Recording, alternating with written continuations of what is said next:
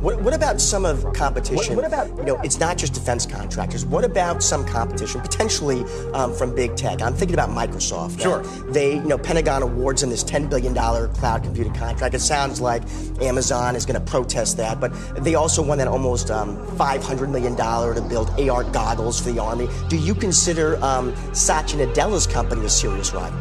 No, actually, I think that we're going to be doing a lot of work with Microsoft on a lot of this stuff. You're not going to have one company owning everything anyway.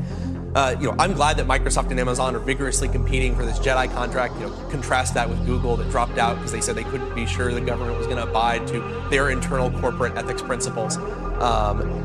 I think that there's a big difference, though, between what Amazon and Microsoft are doing with, let's say, JEDI and what we're doing. Microsoft has said that the military will always have access to their best technology, and that's true, but they also are selling to everyone. They're building a product that's for everyone. Everything that we're building is specifically for the Department of Defense. We're not going out there and saying, let's resell the thing that, where we make 90% of our money in the consumer or the enterprise space. We're going and saying, what do they need? What is the absolute perfect thing? And I don't think that Microsoft, Amazon, or any of these big tech companies are going to go all in and say, we are going to build products that are going to be controversial, part of the kill chain, and designed specifically for DoD. Because if it reduces their consumer or enterprise sales by 1%, or if it increases controversy by 1%, it's likely not worth doing.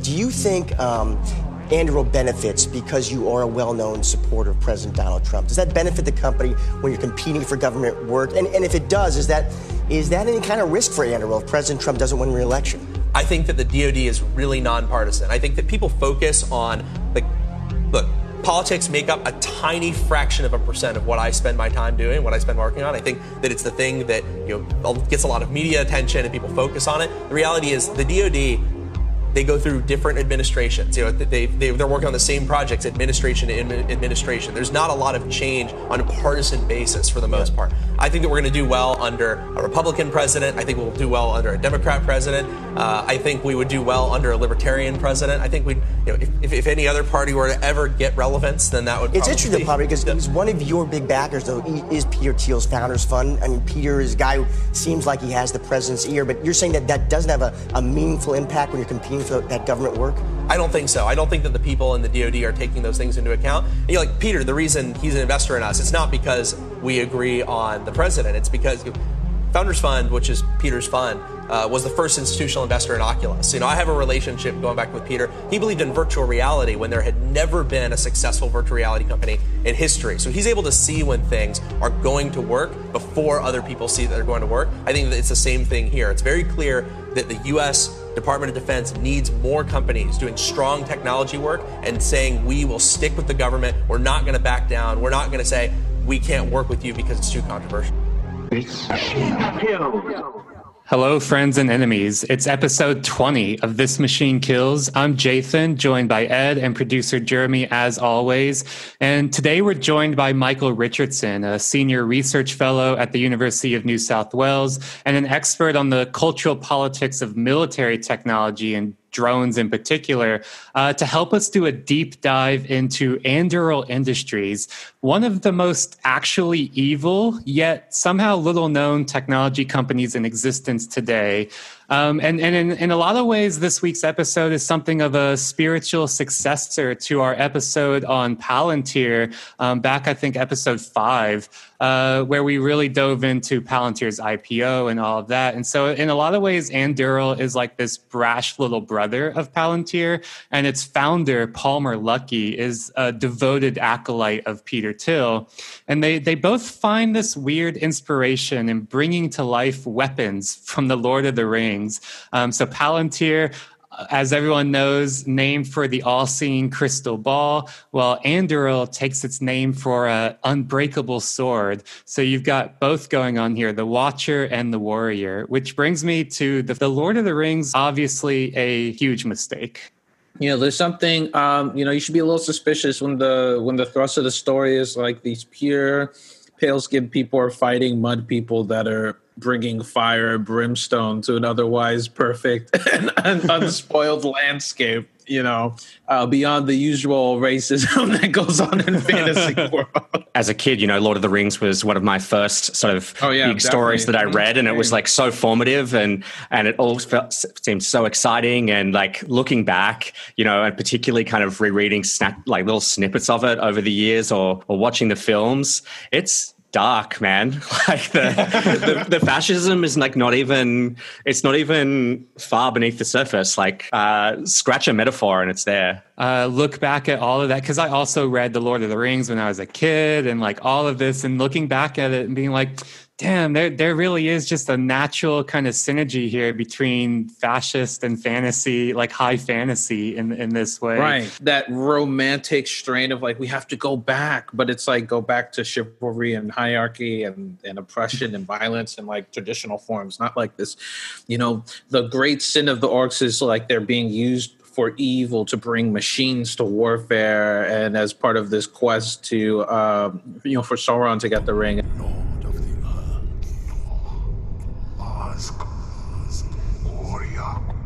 Build me a home worthy of Mordor. Yeah, not the war, well, not warfare in itself, not the constant wars that have dominated like Middle Earth or this fantasy world. It's that the mud people are being used, and that's like why you have to exterminate them. Right. Mm-hmm. In fact, there's a lot like, one of there's a game on called Middle Earth, Shadow of Mordor, where you literally just play as a terrorist against the orcs. There's no other way to say it. Your goal is to assassinate them, terrorize them, enslave them. You do like guerrilla tactics where you like you kill you poison their food, you burn like their settlements, you face off against individuals and murder them. You like unleash. Like it's just terrorism, pretty much by one human, or a special forces unit out of control, yeah, and he is actually out of control because he at one point in the story uses the ring to get more power. So it's like I don't know, some special. It's like the American Sniper, essentially, he's just out of control and on his own. But, I think the Lord of the Rings thing is instructive because, the Lord of the Rings, the picture of what a good civilization and a good world looks like in the Lord of the Rings is hierarchical, it's traditional, it's homogenous. It has like a static system and a static structure that just doesn't change. And great people are venerated. Everybody else is kind of not important at all. And what the veneration of Aragorn and like all of these other warriors and the elves and so on does is ensures like the quiet middle class life of the Shire. The hobbits are the English country folk who can be concerned about their lunch and their veggie gardens because there are these like great protectors out in the world holding back the forces of darkness through the system that they have and the weaponry that they have. Look at these countryside folks. All they want to do is eat all day, and they can't be concerned with things until one of them finds gold, and all of a sudden, his brain gets perverted, and then he turns into Schmeagol and feels the hobbits. Nobody can trust them. That's very a fucking creepy ass and very dead on Schmeagol, and really bringing to the surface the anti-Semitism in final fucking Lord of the Rings as well. I mean, that's why you named him Gollum. Yeah, the stuff that pulled people in was like the world building, the thousands of hours of minutia, all done by this quirky little 1930 like British man in the 1930s. And in retrospect, that's like, because he was racist. That's racist, anti-Semitic. The reason we bring all that up is because this is exactly the shit that is inspiring this like next generation of defense contractors and weapons builders, these venture capitalists and these technology entrepreneurs. Anduril Industries is such an interesting case study to dive into because I think it really encapsulates what this like next wave of the new primes, as they want to be called, right? So the defense contract, the military industrial complex, is really dominated by these like 5 primes, and it's all household names like Boeing and Northrop Grumman. These kind of big military contractors that are building weapons and machinery and ships and missiles and all of this. And Anduril is really trying to set itself up as disrupting the military space, the defense contractor space. Quite a dynastic lineage within the technology sector. So maybe before we get into like a lot of the big details about like Anduril and its technologies and its links to the quote unquote virtual wall along the Mexican American border and its links to all of this like really right-wing shit, maybe we should back up a little bit and be like, who is Palmer Luckey and where did the Anduril Industries come from? Tell us a little bit about who Palmer Luckey is. There's a piece that came out in Wired that, introduces or talks at least about this project he's trying to do along the border, right? Where he sets up a series of, all-seeing eyes. They're able to see miles out. It's eventually called Lattice. Uses AI ostensibly to see if something is going to be a human being or an animal. All of that technology kind of rooted in, his vision is kind of rooted in him being a gamer and basically creating Oculus. They grew out of his home VR system, right? In an attempt to get closer and closer to the game itself. Kicks off Kickstarter in 2012. Yeah, he's a real wonderkin as well, because he was like 17 when he created the first kind of like Oculus virtual reality rig. Right. That's also another thing to highlight. Like, this is someone, he's very young and has achieved like just huge amounts of like wealth infusion and success off the Oculus, right? Zuckerberg comes in, he buys Oculus for $2 billion. Luckey goes on to, work within there. Luckey is then looking for more funders and trying to figure out what he wants to do next. He connects to the Founders Fund, right? The Founders Fund is Peter Thiel's fund, investment fund in early stage startups. Peter Thiel's also connected to Facebook as one of the early investors of Facebook. And a current board member. Right. So it's like at a Founders Fund event, he connects with a Palantir employee, former employee, who is also a defense industry analyst, a ghost and he won't name what agency he worked for because it's classified. This is Trey Stevens, right?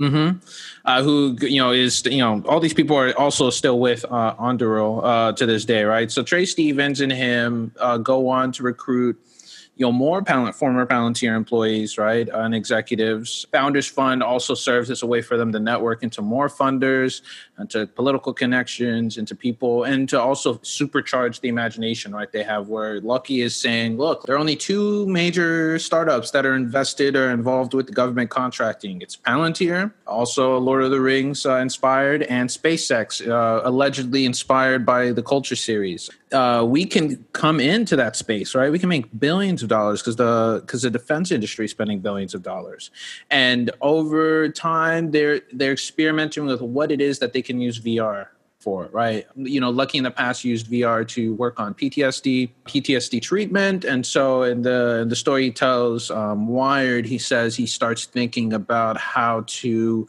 use it to save troubled government projects like the F-35, right? How to use it to try to augment military surveillance or, targeting systems. This eventually kicks off to a connection to the DHS, a pitch to the DHS, right? Where he, figures out we could probably figure out a way to use our VR for a military system, and we could either use it for forward operating bases or the idea that they eventually pursue the border, because the other competitors in the border space failed spectacularly. Boeing tried to do a virtual wall in 2006.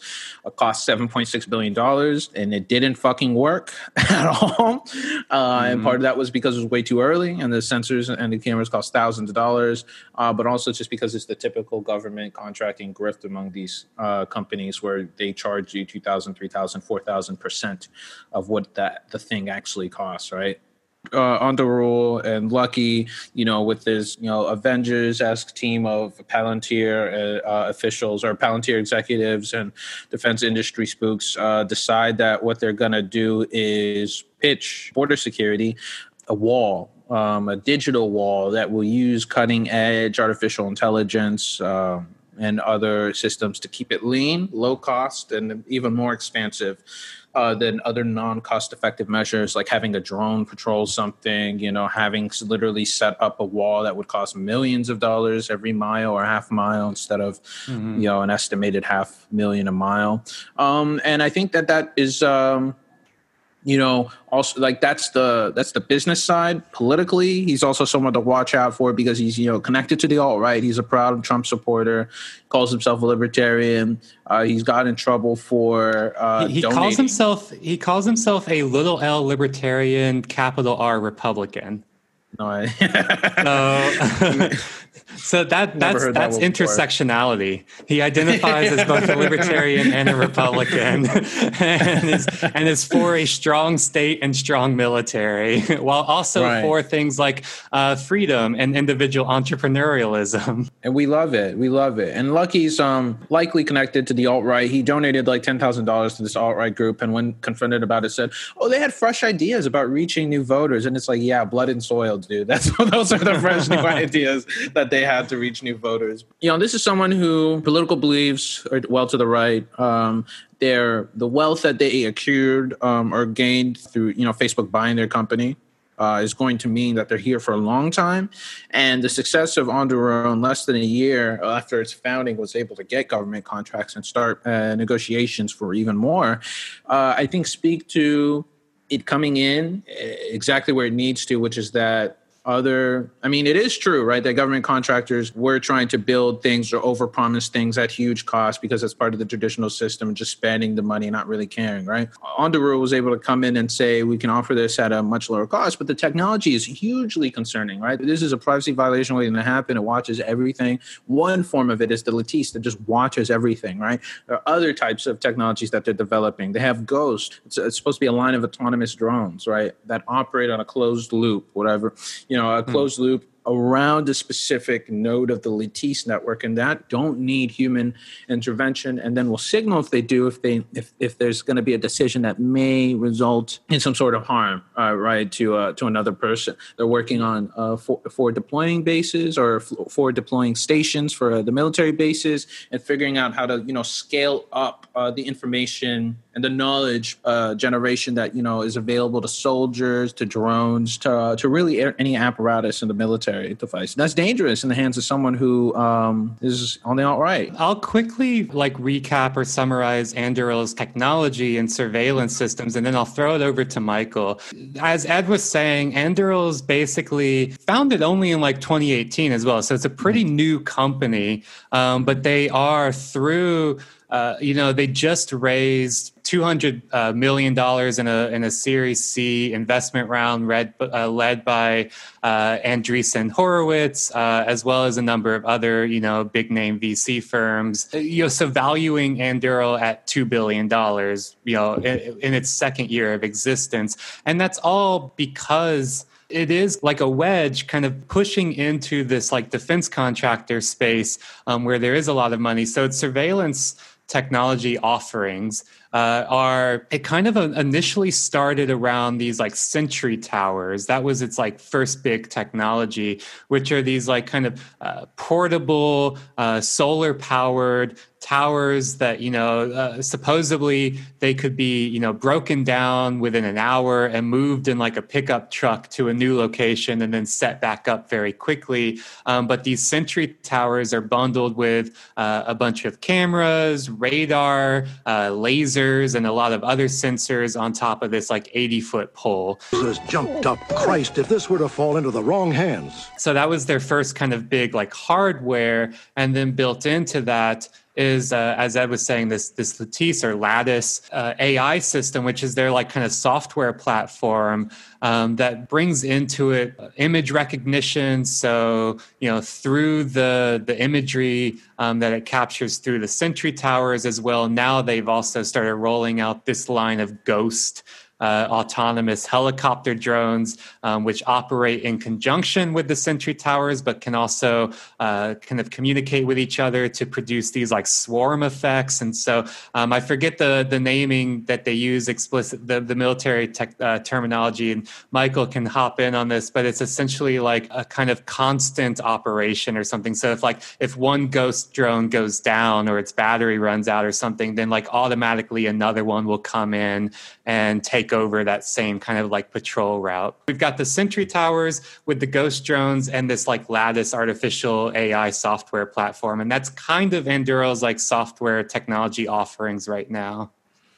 Yeah, so these three main things are the three key Anduril products, the Ghost surveillance drone, the Lattice or Lattice AI system, and the autonomous Sentry Towers. But they have a fourth product too, which is the Anvil. It's a counter-drone. So it's like a drone battering ram, and it sits on the ground. It has like this massive heavy head on it, and you fly it up in the air and it smashes drones out of the sky.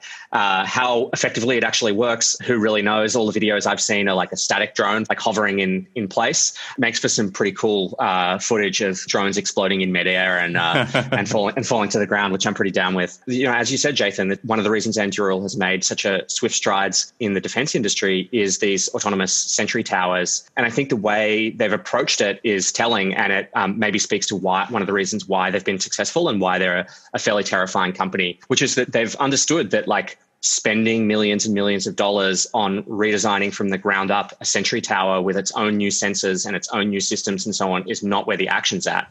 The action is in how you embed that system into a larger software framework that allows you to do analysis and to make the towers themselves portable, cheap, and easy to assemble and operate.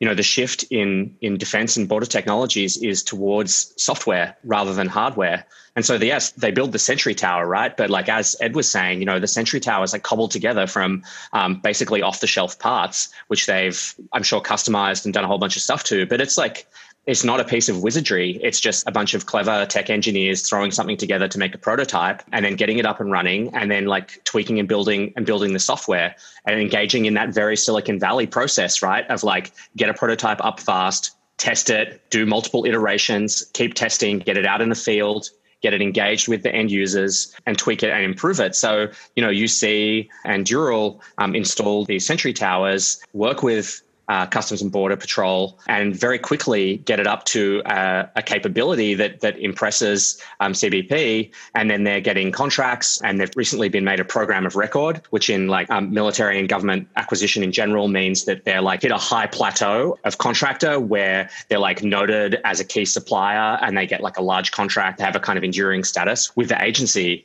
This bringing of not just Silicon Valley technology, but like a Silicon Valley mindset and process to the military sphere is what is really transformative. And I think something we could get into now or in a bit is the relationship between what Anduril does and the way Silicon Valley works compared to the traditional way that military acquisitions work. Because I think that's a big part of the puzzle here with Anduril, and also with Palantir. Yeah, we can definitely get into that. And I want to emphasize that point that with Anduril now being this program of record, which means that they basically have like a dedicated budget line in the Department of Homeland Security's budget, as well as, you know, they have contracts with like the U.S. Marines and the Navy, but they also have contracts with the Royal UK Navy. They're getting all these big contracts, but that is such a huge, you know, within 2 years of existence, they are already this program of record, right? They have a dedicated budget line, which is so important because what that means is now they are part of this blob, this kind of military industrial complex, this Homeland Security blob. There's a lot of stickiness and inertia too. Once you become a program of record, chances are you will not be a program of record, no matter who is in power, what party holds control over the executive or legislative or judicial branch, right? It's like, no, you are now part of the system, the establishment. Right. Not only that, they've become part of the system by working in a way that the system knows it now needs to work. So like there's a recognition from the Department of Defense, from Customs and Border Patrol, from all of these kinds of agencies that the way that they've been doing things doesn't work anymore. It might have been really good for building aircraft carriers or for like armored personnel carriers or whatever, where you have these large pieces of physical hardware and you have long lead times and you want to get the piece of hardware right because you're going to test it, but then you're going to build thousands of these things, or in the case of aircraft carriers, just a handful of them, but they're going to last for a really long time. And so the system's different. What's happened now is technology is more software driven. It's often smaller, and capabilities are changing faster and faster. And so that old model of like really long lead times on development, of splitting up military contracts into multiple parts, which are farmed out to different primes or to different smaller contractors so that everybody gets a piece of the pie, that old system just doesn't work to develop responsive technologies, to develop things that have AI built into them, and all the stuff that we're sort of seeing in the consumer space and as well as in the government and military. And so like Anduril coming to the military and coming to Border Patrol at a time when those entities are saying, holy shit, like the way we've been doing things isn't working and we need to learn what these Silicon Valley folks are doing. And Anduril is there like with the brochure and the prototypes and they're ready to roll. The negative things we can say about this company, like Palmer Luckey and Peter Thiel and all these guys, their like analysis of what the problem is in the military technology industry is like spot on, right? Palmer has said, I want to change how the military tech industry works. Like he wants to change how the military buys stuff, basically. So it's not just about the technology, it's about transforming this whole sector. Like Anduril wants to be the winner of that game, but they want to change it all and make it more like Silicon Valley's processes of tech development and tech funding. That's like a thread of why Palmer Luckey and the Anduril project and the wave of companies that will inevitably follow it are, dangerous or concerning, right? He was correct that it is a bit of a surprise that despite the historical closeness of Silicon Valley and the government, more companies were not involved in government contracting. And it is a testament also to like the environment that he was able to take advantage of, that it's been not even 2 years or just over 2 years. And they've already been able to secure a role in Project Maven, right? A huge project, a huge drone project that's going to be used to help improve the ability of drones to recognize faces and in some of these targeted programs in part. This is, one, a testament to the fact that his model works, right? And two, I think concerning in that the industry is, or the defense contracting industry is, so to speak, open to that sort of disruption, right? The way in which contracts are negotiated or secured or provided, the way in which the technology is usually procured in advance and developed, all of this is able to be shaken up by startup of executives from another one of the major contractors, just doing off-the-shelf stuff and streamlining costs down because of how abhorrent the usual costs are for contractors. And that's enough to just attract waves and waves and waves of interest in contract. That's going to be a model that a lot of companies, if they're listening, right, are going to follow, or people who leave that company are going to follow when they try to make their own startup. Quit watching Avengers movies. There's a literal video game that this happened in Watch Dogs Legion. Britain is taken over by a private military contractor, and one of the secret projects they have is this drone that's going to kill people before they even think to do a crime. So and it will wipe them out as a threat. And it just reminded me of the Ghost. Yeah, but we've talked about this before on the podcast as well, that Peter Thiel has also invested in another company. I can't remember its name. I think it has some kind of like Greek-based name. But the idea behind it is that it's meant to be this kind of like preemption, right? So they're wanting to use this advanced AI-driven image recognition and all that to do things like, preempt before somebody throws a punch in a bar fight, right, for example, or preempt before somebody pulls a gun in a crowded area in a concert or an airport or something like that, right? Like this, so they want to have this control over time and space in a lot of ways. Like the Anduril, the technology is very geographical in the sense that it is very much about like securing borders. It's about securing space. But then, Peter Thiel is also investing in these other really temporal technologies that are about controlling time and controlling action and movement and process through time and before time. There's this time-space element is deeply, deeply a part of how these technologies are trying to trying to work, but also rethinking what's capable, what's possible. I think this desire for preemption, this desire to have predictive models and systems and forms of exercising power that allow you to act now in order to control the future is actually this logic that has emerged for the modern state, and in particular the US state, ever since 9/11, right? This move to try to preempt the threat before it arrives.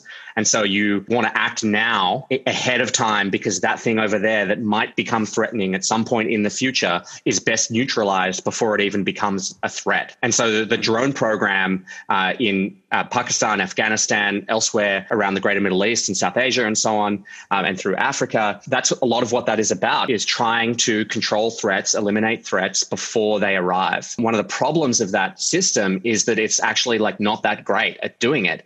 It's good at killing people, and it's occasionally good at killing the right people. It is dependent on data. Importantly, the right people, depending on who's defining the right people, because there's also so much post hoc redefining. Oh, the people, we only kill the right people because we define the right people based on who we kill. This is the famous claim by John Brennan to Congress when he was being confirmed as CIA director, was like, well, we haven't had any mistakes. Like we've killed no civilians with the drone program. And the reason that he could like make that claim with a straight face is well, first of all, because he's a liar, but secondly, because the US military classifies anyone killed in a drone strike as a military aged male, which basically means a male between 14 and 55, a military-aged male unless proven otherwise. And how do you prove otherwise? Well, you've got to go and like present the bodies in some way, right? Or like show incontrovertible evidence to counter the claims of the US military. So yeah, the US military claims they're like almost always hitting the right people. But of course, that's completely untrue. What the drone program in some ways is trying to do is sort of stamp out threat, right, before it arrives.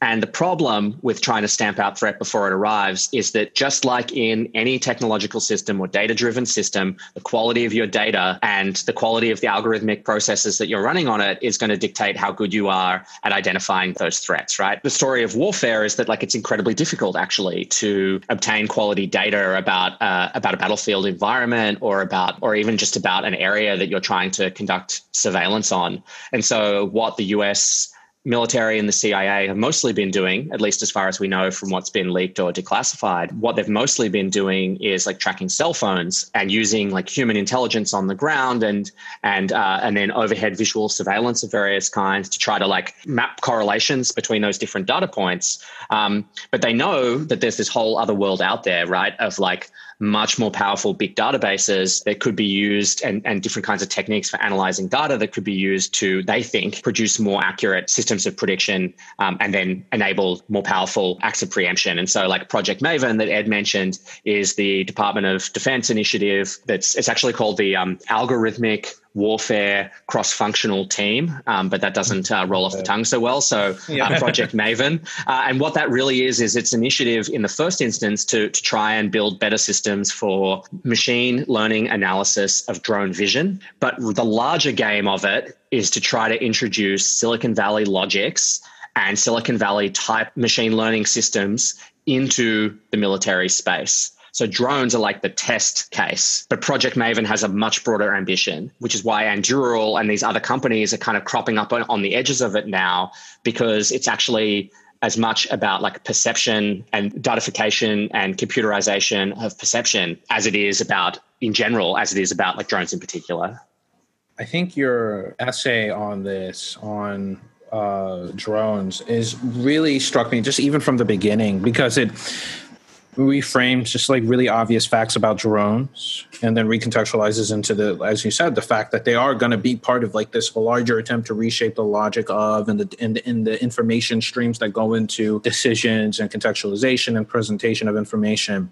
Like just from the beginning, you said, we'll throw a link to this in the project or episode description as well. It's a essay by Michael called "The Testimony of Drones" from the Sydney Review of Books. There are 2 points. Like there's one at the beginning where you talk about drones as knowledge, and then like the idea of witnessing in violent interventions, I think is really interesting. And in the opening, drones do more then see the world. They kill, terrorize, surveil, record, search, map, deliver, and fertilize, to name just some of the more prominent uses.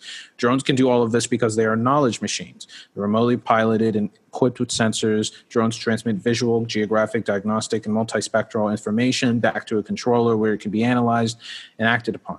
Drones perceive the world through a complex mix of sensors and receivers, monitoring their environment, responding and generating data. The knowledge work of drones has datafication at its center.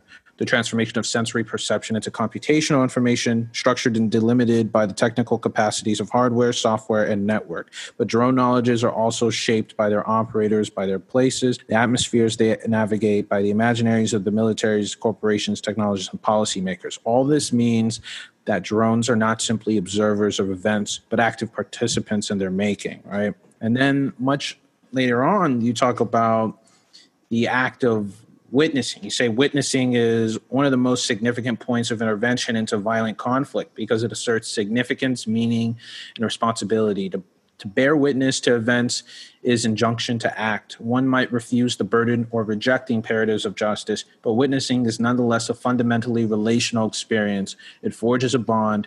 If the witness should choose to speak, testimony can take many forms. Pericles' funeral oration is perhaps the earliest war testimony in European history.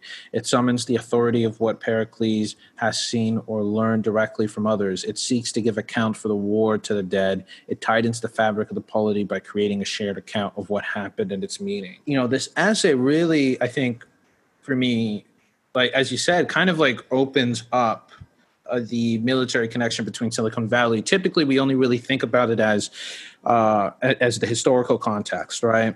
A lot of the Silicon Valley and the government collaborated during the Cold War to develop key technologies that were then taken by Silicon Valley to create consumer-facing applications and now undergird most of daily life.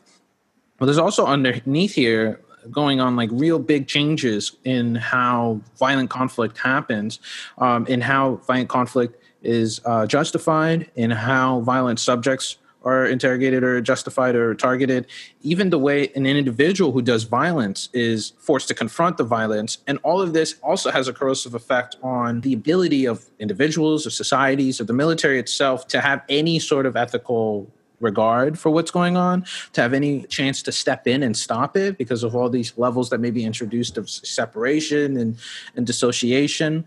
Also allows us to just be told something that is flat out not true, but is true given the way that they've constructed things, right? Like you said, military age adult, such a widely constructed category that it means anyone and everyone who is killed by a drone strike, essentially, right? Except for women and children. And that is a huge problem in trying to really figure out what the problem is, how to confront it, how to recruit people to confront it.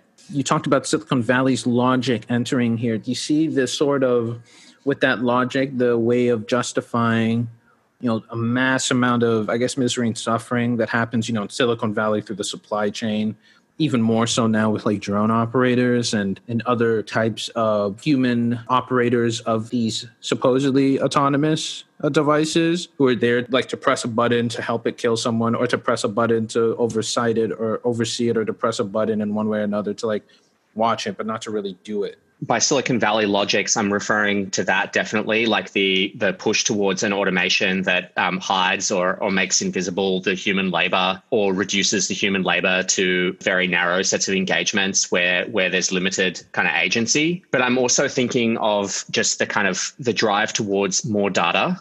And the drive towards increasingly recursive analysis of the data and increasingly recursive construction of systems for the analysis of data. If we think about that example we've been talking about the military-aged males and the US system saying, well, like everybody that we've hit with a drone strike is a military-aged male unless you prove that they're a woman or a child. The problem of that, of course, is it means you're getting really bad data back into your system, right? Unless they're like secretly actually counting things much more accurately for the purposes of fine-tuning their systems, and I highly doubt it, they're making their data worse and worse, right? And, we know the mantra of bad data in and trash output, right? So I think that there is a recognition within the military spheres that this approach they've been taking doesn't work, and that you need to move towards a Silicon Valley perspective, which is maybe more closely aligned to what the NSA and other intelligence agencies have been doing, which is just get all of the information that you can, extract everything that you can from it, and don't just build an algorithm that searches for something. Train that algorithm, train it and retrain it, keep tweaking it, keep making it stronger and better, keep making new versions of it. And so that the technology then is in a much more symbiotic relationship with the data that you're collecting and with the actions that you're taking. And I think this is the Anduril thing, to bring it back to these guys, is that this is kind of part of what they're promising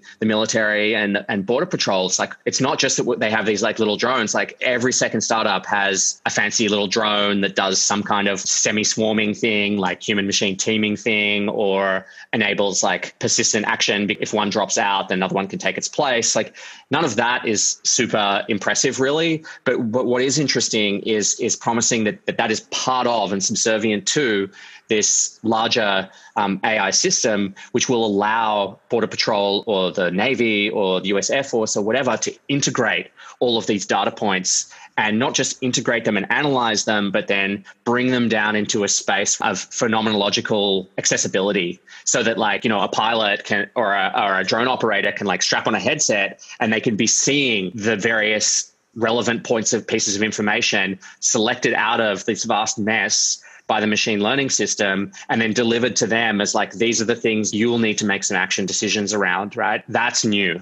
Right. That's new everywhere, I suppose, but that's new for militaries and Border Patrol. And that's, I think, where we're really seeing that kind of Silicon Valley mentality, the endless tweaking, endless desire for improvement, endless desire for more data, more points of action, cleaner analysis, and then its presentation into accessible, easy to understand interfaces. These kinds of technologies, you mentioned Border Patrol officer or a war fighter in a combat zone, strapping on this kind of virtual reality headset, which puts them phenomenologically in the space of the drone, right? They are now seeing what the drone sees. They are kind of seamlessly cyborgian connected to it, and it becomes this extension of them. It feels really powerful when you have that technology. I've had the experience of using kind of consumer drones in that same way, where I had a friend that had one of these consumer drones. He's a geographer and he does a lot of work kind of using it for surveying and things like that.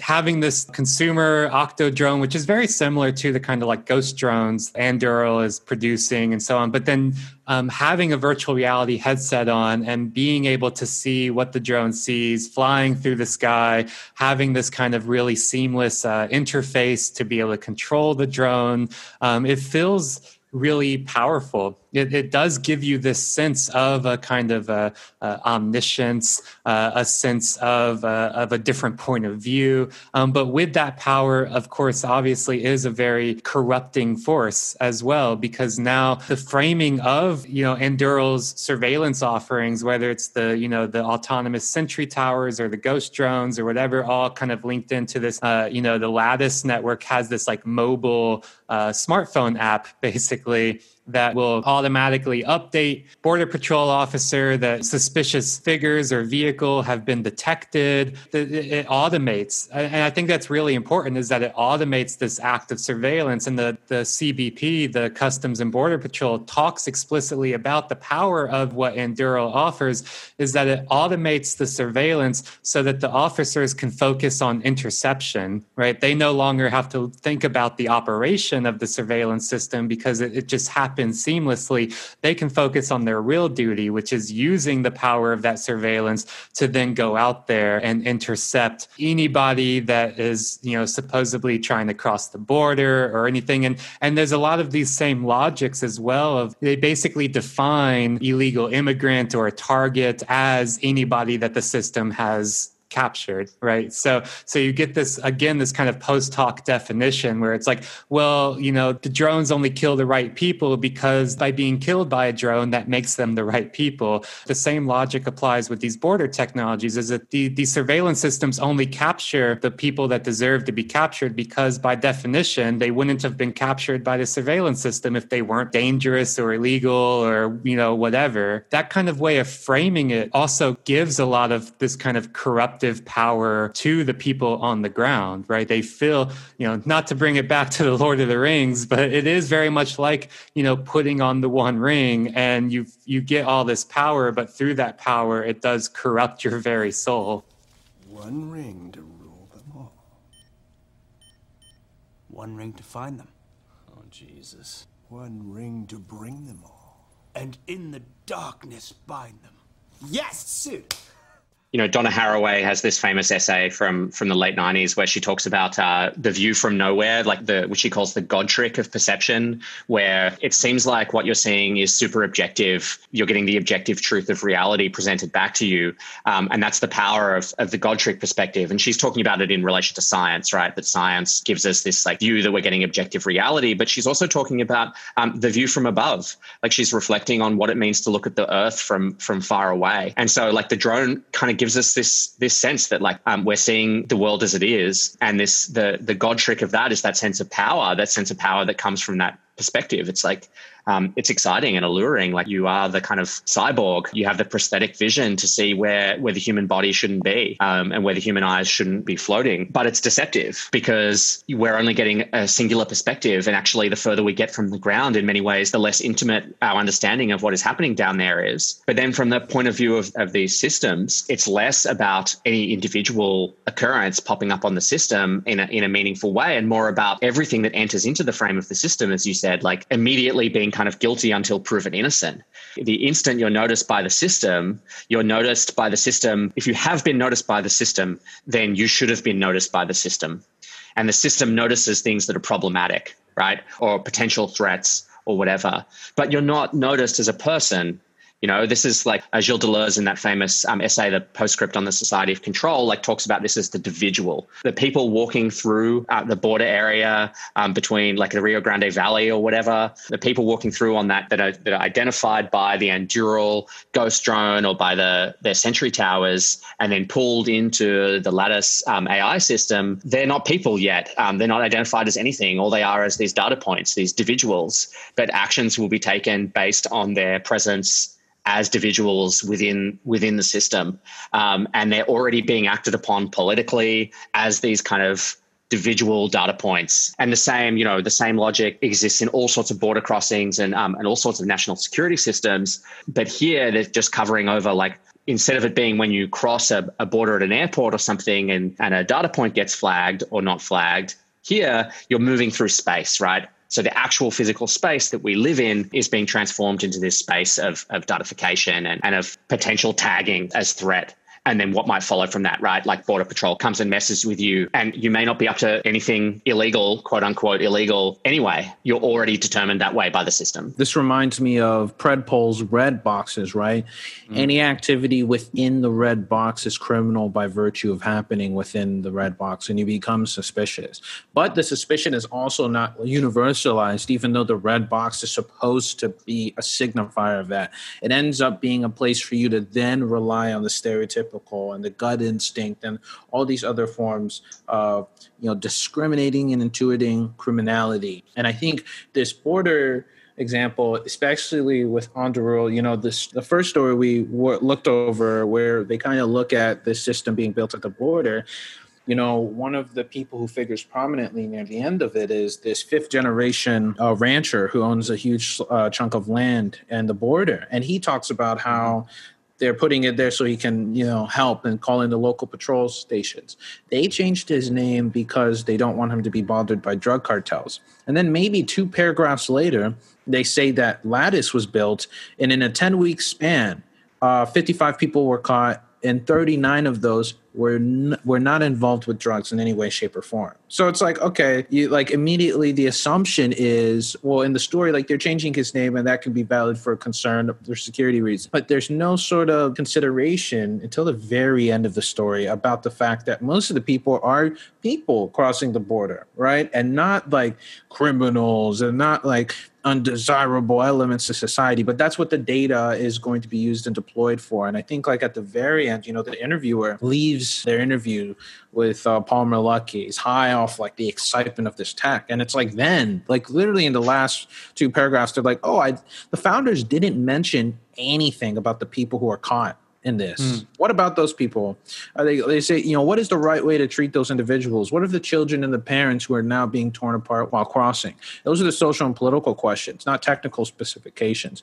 But it is increasingly the case that these people who build the new technologies trigger political consequences. This, even though that points in the right direction, still misses the point. And as you talked about in your own work, drones, these sorts of visual technologies, these viewing surveillance technologies are not simply technical systems. They sit at the vast intersection of all sorts of phenomenon and processes. It's easy to get very trapped and stuck on very small questions of the immediate political problems and social problems they pose. Those are important. And lose sight of the larger disruption, I guess, for lack of a better word, that these companies are affecting. That on the real is, it's, creating a border system that, like you said, is turning people into individuals. That process of datafication, individual, and turning people into just data points or, guilty until proven otherwise. It has, consequences for people who are crossing, but also has consequences for when the military adopts it and integrates it into the wider system or incorporates it into how they go about overseas or at home, looking at everyone else. The border ends up being a laboratory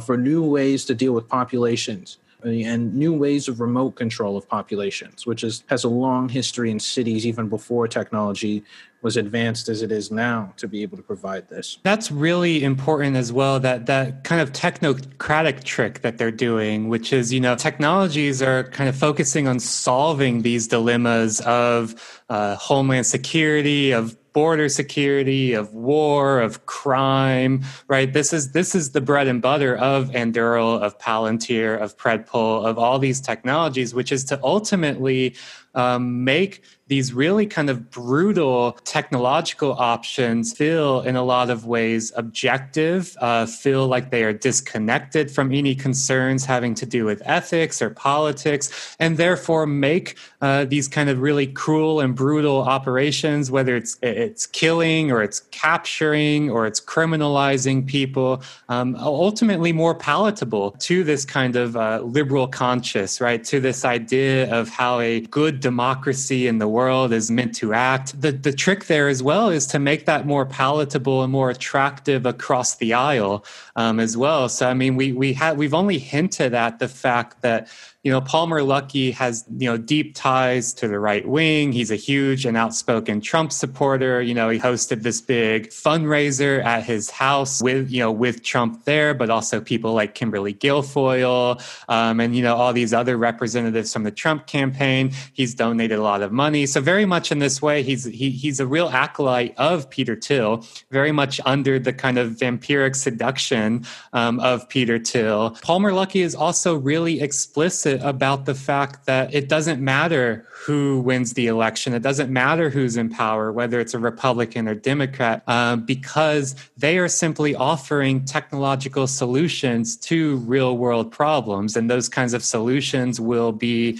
attractive and they'll be taken up by whoever's in power. And there's a lot of proof in that pudding as well, because, we hear about Democrats co-sponsoring bills like in 2018, Will Hurd, who's a congressional representative whose district covers and stretches across the Texas and Mexico border, put forth this bill in Congress called SMART. It's really targeting me, just trying to make me angry. It's called the SMART Act. Freaking smart ass. The SMART is obviously is an acronym, and it stands for Secure Miles with all resources and technology. Right. And it was co-sponsored with the Democrats. So this is a bipartisan project that Anduril is in. Trump himself has praised the virtual wall, has praised Anduril Industries. But at the same time, Palmer Luckey has gone all in, along with Trey Stevens, who we've mentioned before as a co-founder of Anduril. Search for Trey Stevens, and two of the top hits are his Founders Fund profile and his Federalist Society profile, which shows that we're dealing with a certified psychopath who has this history as well. He's another character that we need to dive into at some point, because you read his Trey Stevens bio starts with Trey was a senior in high school on 9/11 and was inspired to attend Georgetown University School of Foreign Service, focusing on Arabic and security studies, later serving as a computational linguist building enterprise solutions to Arabic Persian name matching and data enrichment within the United States intelligence community. So obviously a CIA spook who then got into the VC world. But all of that is to say that Palmer Luckey and Trey Stevens have also been very vocal as well, that part of their goal for reconfiguring how defense contracting works, how military acquisition and technology works with this Silicon Valley mindset is to make it a competitor against China. So they wrap into this a lot of this anti-Chinese rhetoric. Palmer Luckey, in a talk that he gave last year at the UC Irvine Business School, where he was a distinguished speaker in their series, he said, quote, you have Chinese nationals working in the Google London office signing this letter protesting the Project Maven program. Of course, they don't mind if China has better technology. They're Chinese, right? And Trey Stevens has said very similar things about how anybody protesting against Project Maven were likely Chinese citizens, and most of Silicon Valley actually supports building weapons. But any concerns that people have over building weapons is due to them being, quote, coddled as a child. So they are head on as well. They're using bipartisan rhetoric here because on one hand, they have these deep contracts with the Department of Homeland Security, with the Customs and Border Patrol, which ties directly into the Trump rhetoric around building the wall and the danger of immigrants and all of this. But at the same time, they're also very much using this rhetoric. If we don't do it, we in the sense that the US and the American military doesn't build these technologies, then the Chinese will. And they'll use it for evil, whereas we'll use it for good. And this plays directly into Biden, who is very hawkish on China and has this view of American superiority is necessary in the threat and in the face of a rising Chinese hegemon. And so that plays directly into as well what we talked about before and what Palmer Luckey has said in interviews, that it doesn't matter who's in power, Republican or Democrat, because not only are they now a product of record for the Department of Homeland Security, they are also playing into all of the worst impulses, all of the worst nationalist impulses from the Republicans, from the Democrats, while also presenting these technocratic solutions that are, supposed to be really budget friendly, highly effective, but also provides distance from actually pulling a trigger. That distance from being subjective in any way, it's pure objectivity. This type of virtual border wall, this type of highly technocratic approach to surveillance and military will just escalate under Biden, because I think, historically, this is actually more of a Democrat approach to dealing with these kinds of problems. I mean, I think that a big concrete wall along the border is offensive and gross and gets people in the US, or at least it seems from a distance, enough people get really outraged by that. But when you replace that and you say, well, we're gonna still secure the border, but it's gonna be like a virtual wall. We're using machine learning systems. It's all high tech. No one's gonna get stranded in the desert on the wrong side of a concrete wall. We can get customs agents out there. They can rescue those people, and if they need to be sent back to where they're from, they can get sent back. This is the humane technocratic, reliable, affordable way to do it. And like, who could possibly object to this? Like, we have to secure borders and this is the right way to do it. And so I think that kind of logic will be kind of quite compelling in the public discourse. And so I think we'll see this kind of technology accelerating rather than slowing down, because it allows an incoming Biden administration to be like firm on the border without being, you know, a brutal Trump-like build a massive concrete and steel wall and that people can't move through. It solves the problem for them. Right, because it's a problem of optics. Exactly. In a lot of, you know, there's like a triple entendre there as well, because, you know, we've been talking about the optics of the drone and the drone vision and drone perception and the politics of that. But there's also this optics in terms of like the public relations, and something like Anduril's technology plays directly into a positive optics that has this kind of veneer around it of being really advanced, next generation, but also less bloodless in some ways, right? Removed from a distance. And so it plays directly into, as you were saying, Michael, that kind of optics of civility, which is so much about what the Democratic Party's whole platform basically is. The drone warfare system that the US has right now is, of course, an Obama-era invention in its current form. I mean, drone strikes started very shortly after 9/11. The first attempted drone strike was in like October 2001 in Afghanistan, but like it was used pretty sparingly. Drones were used pretty sparingly under Bush. They weren't really they were more of a CIA thing, and they weren't embraced as the kind of spear of American power in the way that they were under Obama. You know, Bush was all about the torture and rendition and these like dark arts and stuff. But, you know, when Obama came into office and drew a line under all of that and said, we're not going to do that anymore, but we're also not going to unwind our imperial involvements, they needed something else to take its place. And so, you know, drones were a key part of that. And part of the drone warfare system has always been this like datification, this promise of a kind of cleanliness, of precision. The rhetoric around drones is very medical and clinical. It's surgical strikes. It's precise warfare. You know, there's language about hygiene. It's about, you know, cleaning up the body politic, like excising virus from these countries, like the virus of anti-Americanism or of, you know, Al-Qaeda or whatever Islamic extremism.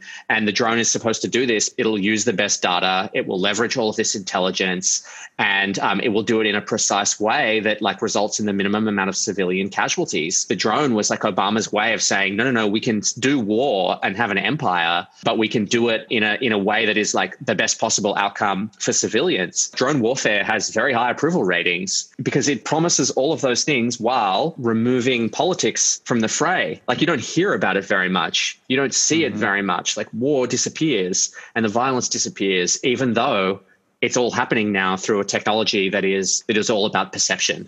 So there's this kind of paradox, right? The all-seeing eye of the drone is also what then makes war and killing invisible.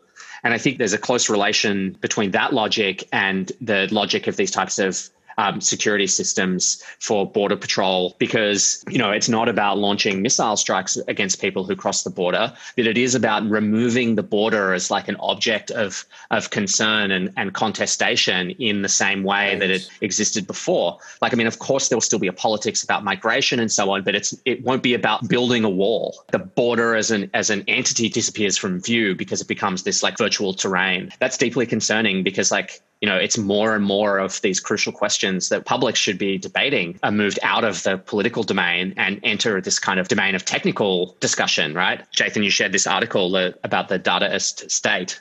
And I think this is like very much in that logic, like the state that is driven by the accumulation of data, the attempt to leverage that data, but then at the same time, the handing over of so much of it to private enterprise, all while distancing the state from the lives of people and reducing the points of political contact and contestation. So I find, you know, we have our own equivalents of this in Australia. I think this is like a deeply problematic tendency, even outside Anduril, right? Anduril is just one of the more successful early adopters of this approach and very successful in leveraging it for funding. I have 2 words for you: predator drones. You will never see it coming.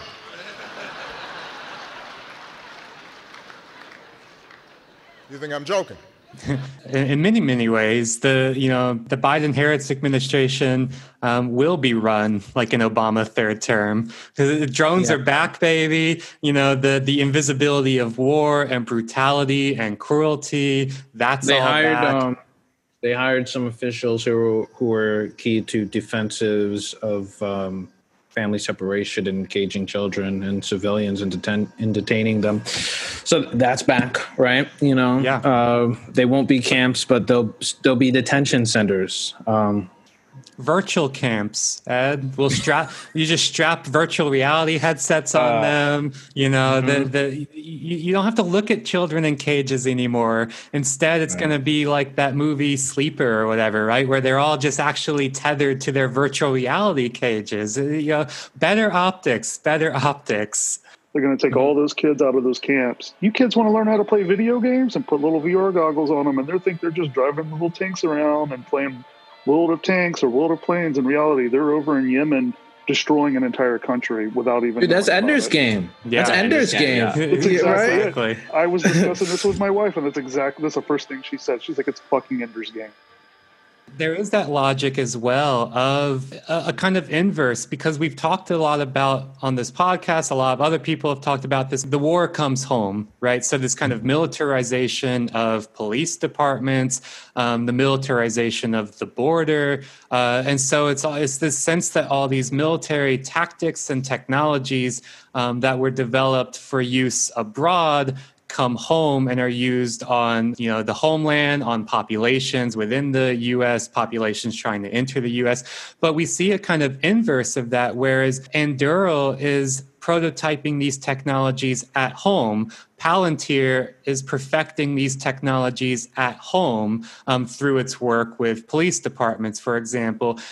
So they can then export those technologies elsewhere. And we see this with Anduril talks about Brian Schimpf, who's a former head of engineering at Palantir and is also a co-founder of Anduril, talks about how their long-term goals include things like protecting private sites like oil pipelines, but as well monitoring the battlefield of the future. So Schimpf said in an interview, quote, looking at this, and he's talking about the Lattice system and the Sentry Towers on the U.S.-Mexican border, looking at this helps you conceptualize what it would be like in Afghanistan if you had a forward operating base on top of this hill. It's the same problem. Yeah, this bizarre version of, we had the war come home, then people started using the homeland as a laboratory for developing the technologies of the future war, which will then be exported elsewhere. So there is this weird kind of loop, and we can't escape this relationship between quote unquote homeland security and next generation warfare. To both of your points, I thought it was interesting when you talked about removing the border as a site of contesting in our politics. When we talk about political economy of tech, if you're aware of the things, you can contest them, right? And because all of these things are ultimately, as gargantuan as they might seem, they're human systems, technical systems, but still also comprised of a multitude of humans and human processes. But if you remove borders, if you remove certain relations and enshrine them as sacred or remove them from public view, that's just as good as, transforming it into some inhuman thing that can't be negotiated with. Like Palmer Luckey hints at this desire to introduce predictive analytics and tag everything with metadata and feed that information. And I remember there's this conference he went to, this web summit last year, Libsyn, Portugal, where he, says, I think, and practically speaking, in the future, I think soldiers are going to be superheroes who have the power of perfect omniscience over the area of operations where they know where every enemy is, every friend is, every asset is.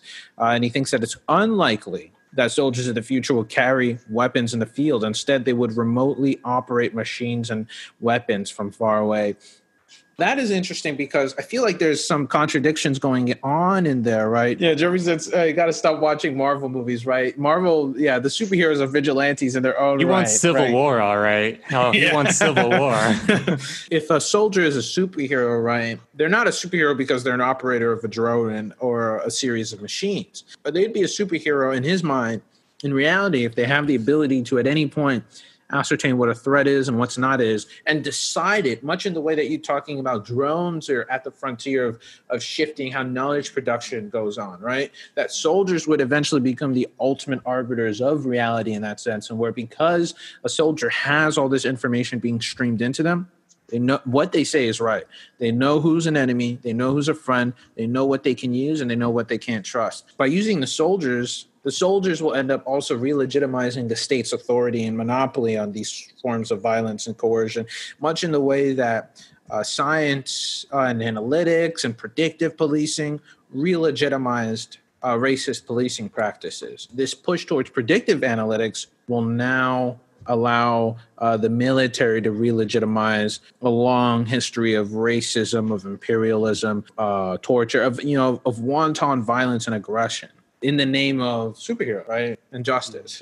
What you're talking about there, Ed, really fits into the kind of fantasy that animates so much of this technology, this fantasy of total awareness, and whether that is a total awareness of at a machine learning level that is like of an entire geographic space, or whether it is total awareness that then gets distilled down to the soldier themselves and what they can perceive. I think this is like a deep fantasy. The collapse kind of analogy, I guess, between the machine learning system and the human soldier on the end of it is deeply problematic. And I wonder how far away from reality in terms of the way military training would have to transform and in terms of the way human cognitive capacity to manage all these different data inputs and different systems and so on would transform. I think there's this like too much Marvel or too much video games, like is this Metal Gear Solid just fantasy stuff about how you're going to orchestrate the battlefield from, some kind of like Google Glasses thing or like some sort of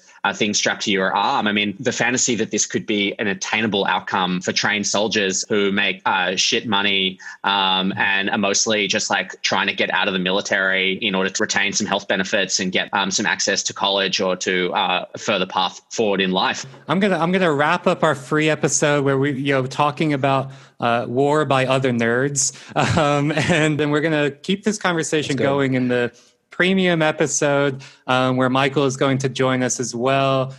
So subscribe on patreon.com/thismachinekills to hear the kind of second part of our conversation. I'll leave you, the dear listeners, with this teaser. In that same web summit that Ed mentioned where Palmer Luckey was speaking, he also said, quote, "Technological superiority is a prerequisite for ethical superiority." That is the mindset that is completely reconfiguring not only how border security happens, homeland security happens, but how essentially all politics, right, all war, right, happens right now is through this idea that we need technological superiority, and from that will flow the solutions for ethical problems, but not only solutions, but the superiority on the global stage, right? So those with the best technologies are by definition the most ethical. I'm going to wrap us up there. Michael, where can people find you? Do you have anything to plug? People can find me on Twitter at Richardson_M_A. I have a couple of new pieces of workout that I'd like to plug. There's the essay that Ed mentioned, A Testimony of Drones in the Sydney Review of Books, and I have a recent article in the academic journal Continuum about drones and drone cultures. And the last thing is that if you're interested in drones and as a specific topic, I'm running a series on the Media Futures podcast called Drone Futures, which has a bunch of interviews and talks and stuff with academics working on drones and their cultural, technological, social, ecological impacts. Great. And I highly recommend people check that out. It's a font of useful information and really provocative, thought-provoking stuff. So on that note, then, we will see you all in the premium episode. Later.